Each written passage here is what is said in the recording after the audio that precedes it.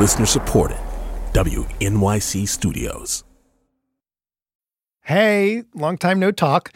I'm Kai Wright, host of Season 1 of There Goes the Neighborhood. And I need to tell you, I have personally met so many There Goes the Neighborhood listeners all over the country. And y'all have been demanding that we continue this show, like demanding it. Well, message received.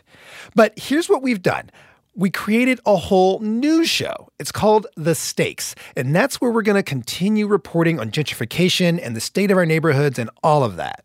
But on The Stakes, we're going to apply this same approach to a wider range of social justice issues. We're going to think about how we feed and clothe ourselves, how we take care of our sick and educate our kids and make art and all of it. Because like gentrification, none of it is happenstance. It's all by design. And if we understand that, maybe we can design it better. So please, please, please go over to The Stakes right now and hit subscribe. You can also sign up for our newsletter at thestakespodcast.org. And I'm going to play the whole first episode for you right now. It's all about how one industry put poison into our homes for decades, knowingly, and how communities are trying to hold that industry accountable.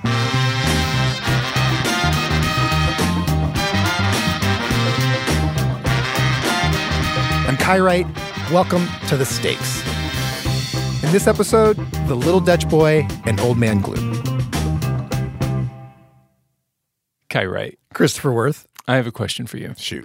When I say Dutch boy, do you know who the little Dutch boy character is? Yeah. Well, literally who he is? Well, could you describe him? It's like a little white baby, I think. It's not a white baby. No, it's not. No, it's not a white baby. It's a little white baby.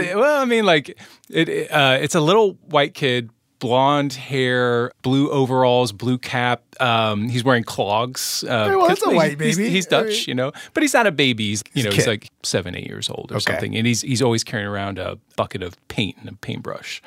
So if you go to the hardware store now and you walk by a can of Dutch Boy paint, you're going to see this little Dutch Boy character. He's just a little logo on the can of paint. But what I didn't know is that in the early part of the 20th century, so like 20s, 30s, the company that made Dutch Boy paint, it was called the National Lead Company. A lead company was making paint. Yes, and it made a very active decision to use this Dutch Boy character much more overtly, to actually advertise to kids. To sell the paint to the advertise kids. lead paint to kids, as a way to get to their parents, which, given what we know about lead paint today, it sounds absolutely disastrous.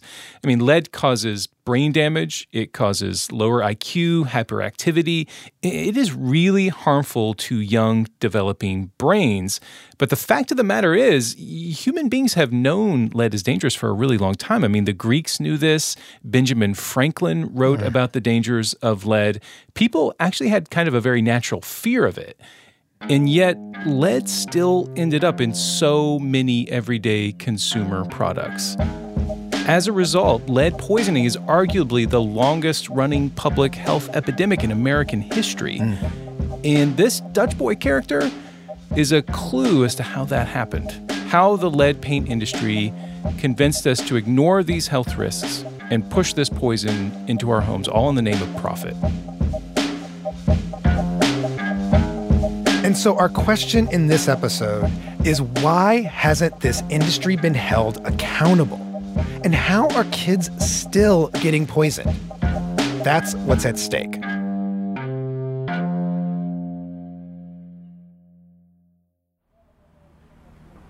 So, Kai, I want to introduce you to some people. I went out to record an interview not too long ago. It was in the far reaches of New York City. Oh, hey, it's Christopher from WNYC. When I got there, 3-story walk-up, old building.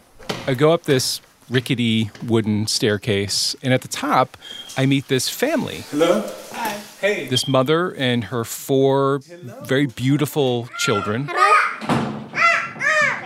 I need to talk, wait. All under the age of 5, all in this small, very, very sparsely furnished 3-bedroom apartment. And we're where in New York City now? Well, see, that's the thing is I cannot tell you where we are or who these people are. This woman she's a victim of domestic abuse. She's hiding from the father of these kids. So she's in this program that's placed her in this apartment. Right. So this place, while it's not particularly fancy, it's kind of a refuge for her and these kids. It's her safe space. It's her safe space.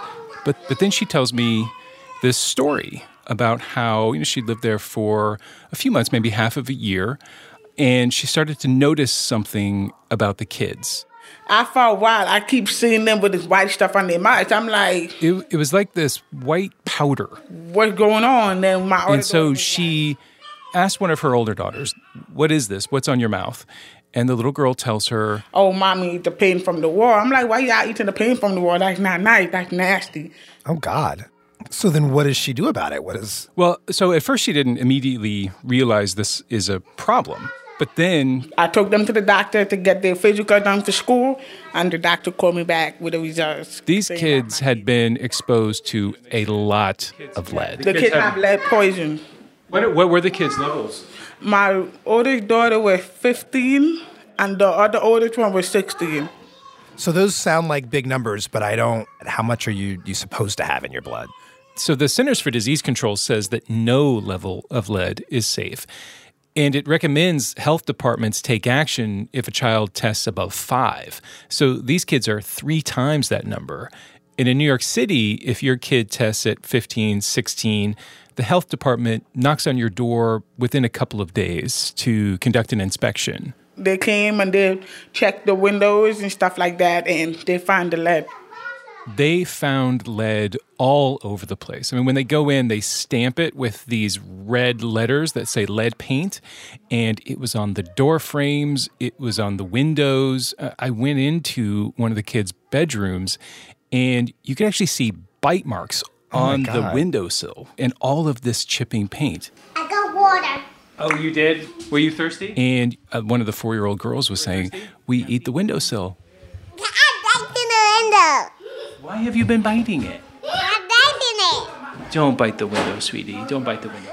Wait, what makes kids want to eat paint in the first place? Well, here's like one of the cruelest parts of this lead situation is that the lead that went into paint has a very sweet taste, right? So like they get a taste of it and they want a little more and they want a little more. And so they keep eating it. So what can she expect to happen as a consequence? Well, lead is a really potent neurotoxin. It causes brain damage. And her landlord was supposed to fix this problem. At least that's what the city requires. But at the time I met this family, the landlord, he was not getting this work done. Are you worried? Yeah, of course. I'm worried because I read it up and I see a lot of stuff like you can get affected after it. Like, it's just frustrating because they're still going to the war. I mean, I don't know what to do to stop them from going to the paint. So, Christopher, I followed the story about lead in the water in Flint, of course. But if I'm honest, I thought lead paint was a thing of the past. Yeah, lead paint was banned in this country 40 years ago. But a lot of that old paint is still with us, and that's what poisons the most kids. It is still haunting us. And here's the thing, you start to dig into the past, and you find that the lead industry knew full well this paint was dangerous. Everyone knew about lead poisonings. This was not a secret. So I spoke with this guy named David Rosner. He's a public health historian at Columbia University. And he says what the lead industry had to do was transform lead's reputation. So there's a concerted effort to kind of make this a consumer item by generally advertising it as a healthful product, a modern healthful product. The pitch was that this paint was so good, it will protect your home and make it safer. And if you go to his office, he's got these massive filing cabinets. He has been looking at the history of lead poisoning for a really long time. And he's collected all this historic material from the lead industry. Let me just show you a couple of these things. So he's got internal company memos that these companies were trading back and forth. He's got these manuals for how to mix this stuff, mix lead paint. 100 pounds of lead, heavy paste. But there's this one thing that really stuck out for him that he wanted to show me, which was this kid's coloring book. This is what I was telling you. It's called The Dutch Boy Conquers Old Man Gloom. So this coloring book was published by the National Lead Company in 1929. And on the cover is Dutch Boy. He's holding hands with these two little kids. And the whole coloring book has this story in it. These kids, they live in this really drab, really dingy apartment or house. No paint on the walls. No paint on the walls. It's really gray. And that home is personified by this character, Old Man Gloom. He's dressed in old, black, 19th century clothes. He has a big top hat. He has a long, ugly beard. He's using a cane. And lo and behold, as you turn the page, Dutch Boy comes along, and he's carrying a can of paint, and he's very colorful. Like he could be straight out of a Disney movie. The children say, "Oh, could you invite him in? He looks like such a fun guy. Maybe he'll make our gloomy life a little happier." And he comes in and he teaches the kids how to paint their room, paint their furniture, their toys, their walls, everything. He shows how much fun it'll be. For feeling blue, you're not to blame. Come, let me show you a new game. This famous Dutch boy lead of mine can make this playroom fairly shine. And suddenly this room, which was this kind of dingy greenish gray, becomes this bright playroom where everything shines. And Old Man Gloom says, "I've been undone by Dutch Boy paint and Dutch Boy lead." Inside was a little coupon for a can of lead paint that read, "Give coupon to mom or dad." Yeah, everybody thinks the tobacco industry invented all this stuff. Lead industry was putting out these ads aimed at children, at youth. They had their version of Joe Camel, well before Joe Camel was invented. This Joe Camel strategy worked. Dutch Boy would appear at parades and in newspaper ads extolling the benefits of lead, and people were convinced it was safe. In the period leading up to this coloring book, the lead paint industry was booming, pumping out around 160,000 tons of lead at its peak. And not just Dutch Boy. Lead was cheap and it was plentiful. Sherwin-Williams made lead paint, Benjamin Moore. And the real upside was that lead is opaque. The lead that went into paint was a fine white powder that created a solid, durable surface. It just had to be mixed with a little linseed oil. Each gallon of lead paint had about 16 pounds of lead in it. Half the container was lead. But because lead went in as a powder, it also comes off as an invisible dust that can cover pretty much everything. Floors, windowsills, children's toys. This is not just about kids who eat paint. Lead dust enters the bloodstream very easily. Children were coming down with seizures and going into comas and dying because they were touching these walls, getting stuff on their hands, and then putting their hands in their mouth. It was also in this era that companies such as General Motors and Standard Oil began adding lead to gasoline to improve engine performance. And that's why ethyl gasoline brings out the full power and performance of your car. So next time you buy And this introduced large quantities of lead to the air that everyone was breathing. And according to the internal documents Rosner's pieced together, people in the lead industry knew exactly what kind of effects all of this was having on people's health. And they got away with it, he says, by going after the science. They went after pediatricians and researchers who were raising the alarm. They threatened them with lawsuits. But as the evidence mounted, as more and more kids were poisoned, the Lead Industry Association took another tack. They passed this off as a problem that only affected people of color. They say this in their memos. The only people who are really victimized by it are Puerto Rican and Negro people.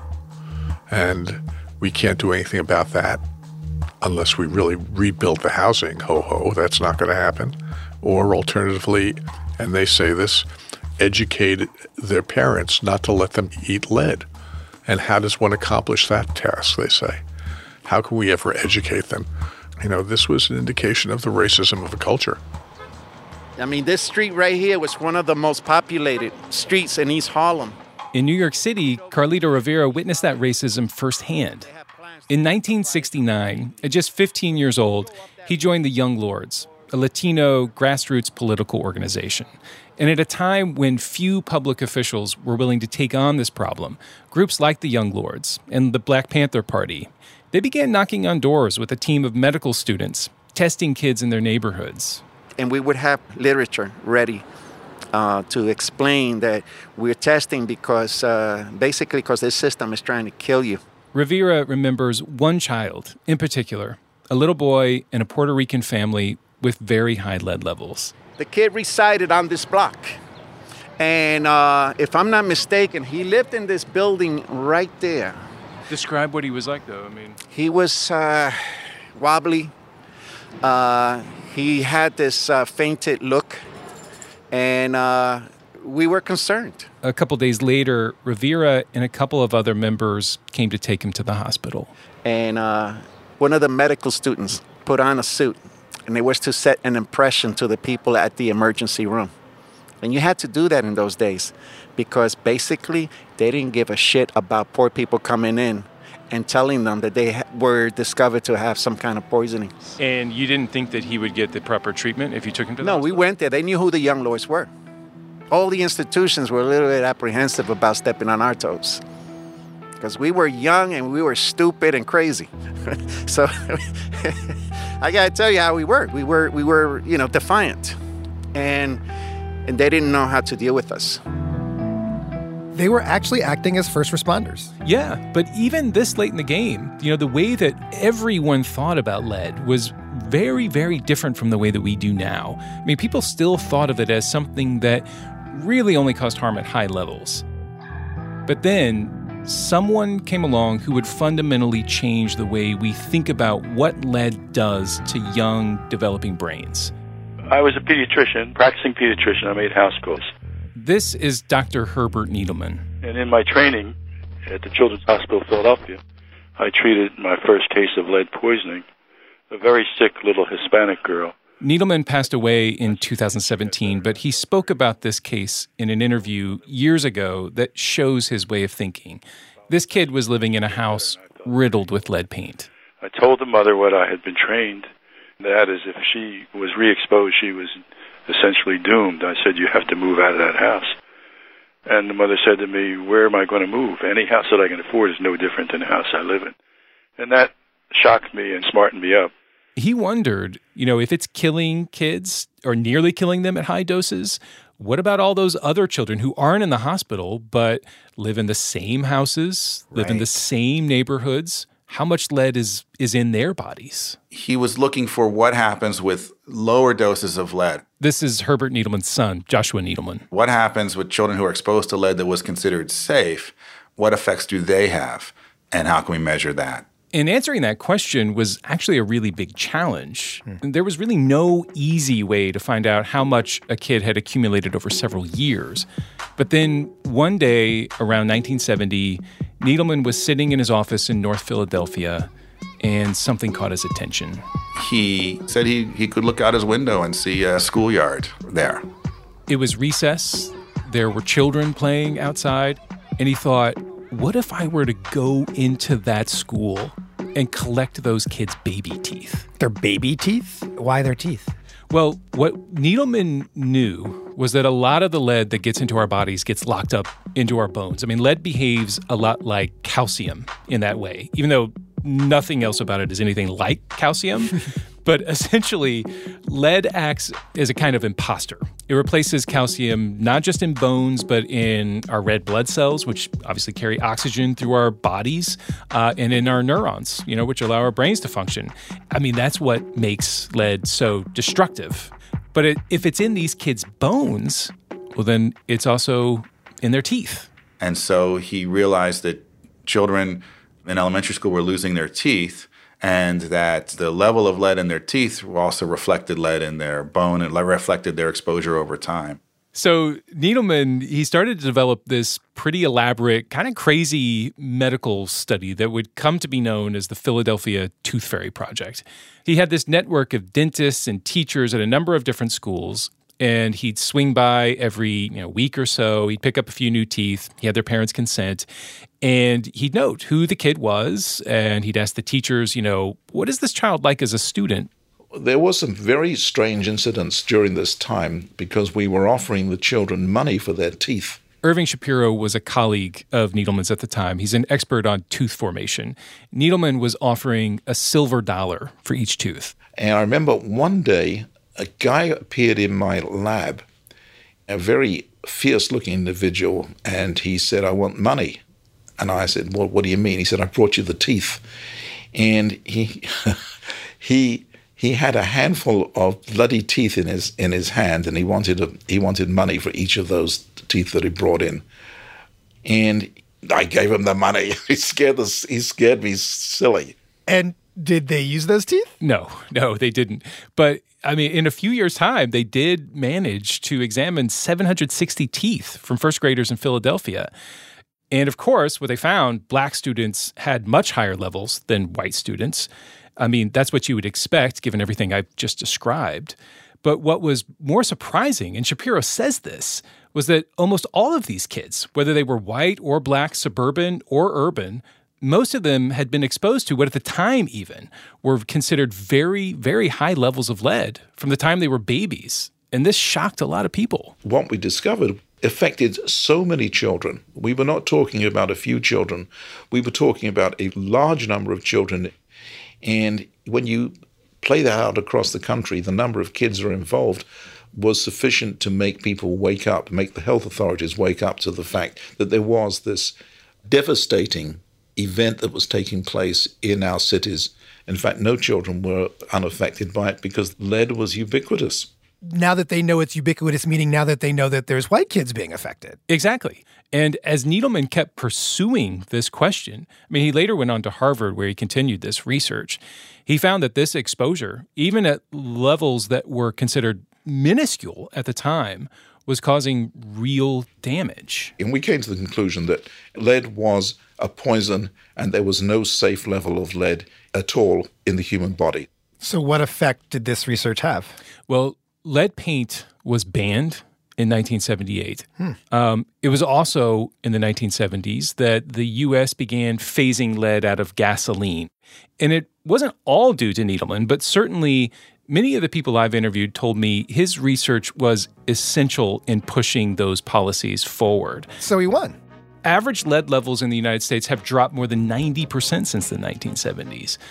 But as we know from those 4 little kids I told you about earlier, that doesn't include everyone. Coming up, how we missed our chance to solve this problem for good.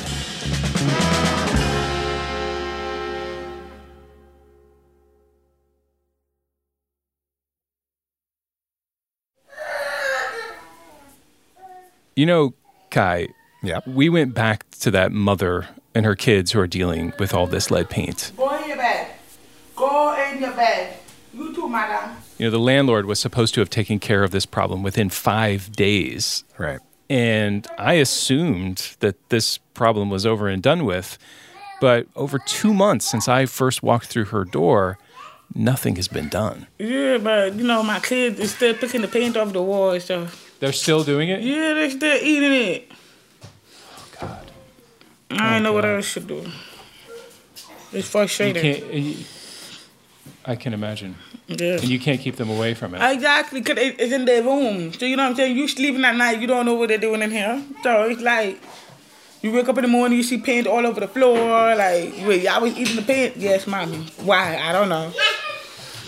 And, you know, listening to her, Christopher, what is striking is that here is a family that turned to the city, to the government, looking for safety. And we have failed her repeatedly. We put her in a facility in a house that had poison on the wall, and the poison is still there.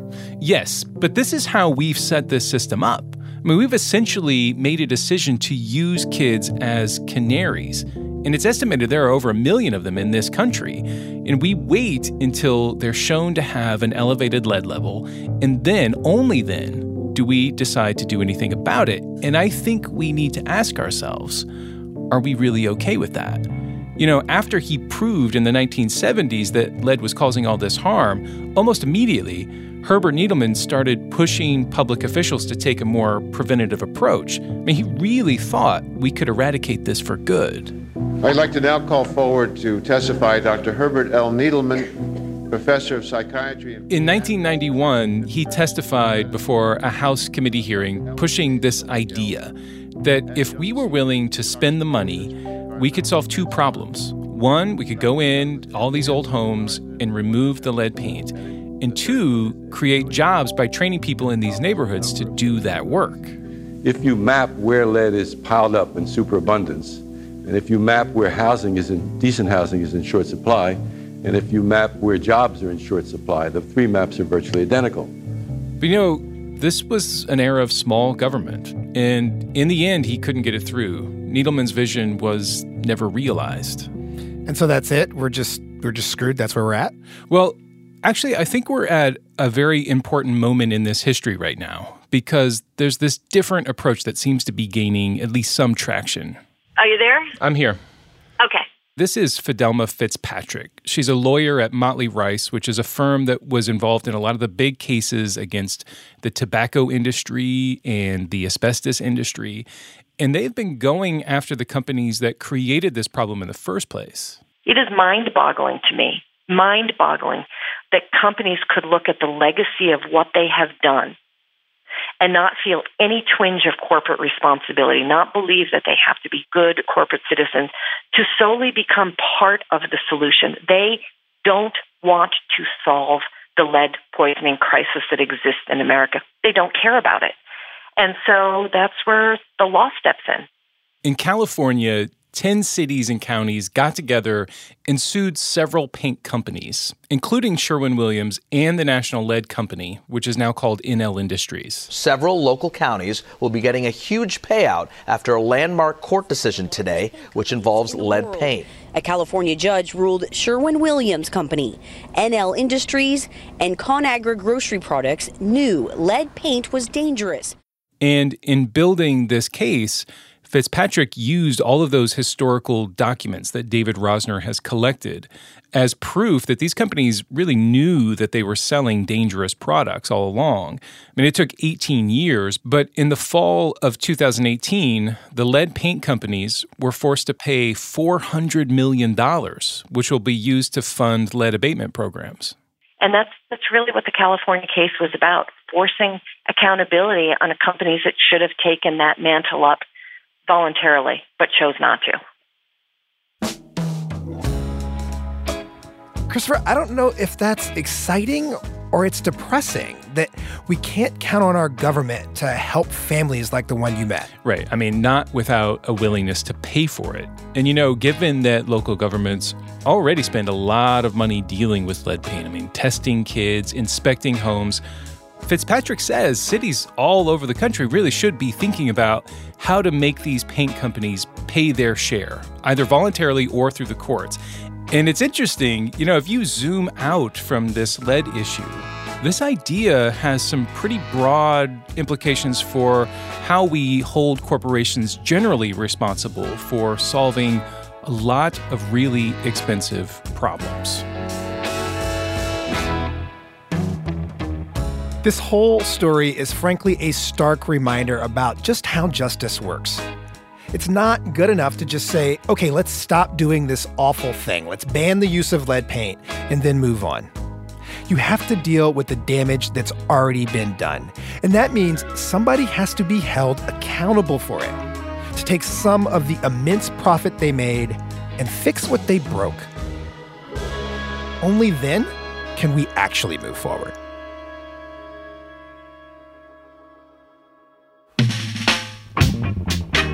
The Stakes is a production of WNYC Studios and the newsroom of WNYC. This episode was reported by Christopher Worth. It was edited by Karen Frillman, who is also our executive producer. Casey Means is our technical director. Jim Schachter is vice president for news at WNYC. And the Stakes team also includes Amanda Aronchik, Christopher Johnson, John McCone, Jessica Miller, Kari Pitkin, and Verilyn Williams. With help from Hannes Brown, Jonathan Cabral, Michelle Harris, and all of you. Join us by signing up for our newsletter at thestakespodcast.org. You'll get all kinds of cool stuff like bonus content and musings from me, but maybe most importantly, a chance to tell us about yourselves and help us find some stories. You can also hit me up on Twitter at Kai_Wright and chime in with the hashtag #TheStakes. Thanks for listening.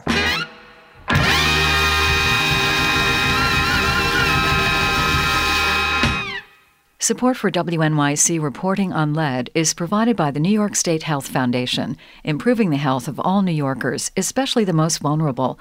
Additional support for WNYC's health coverage is provided by the Robert Wood Johnson Foundation, Jane and Gerald Katcher and the Katcher Family Foundation, and the Alfred P. Sloan Foundation.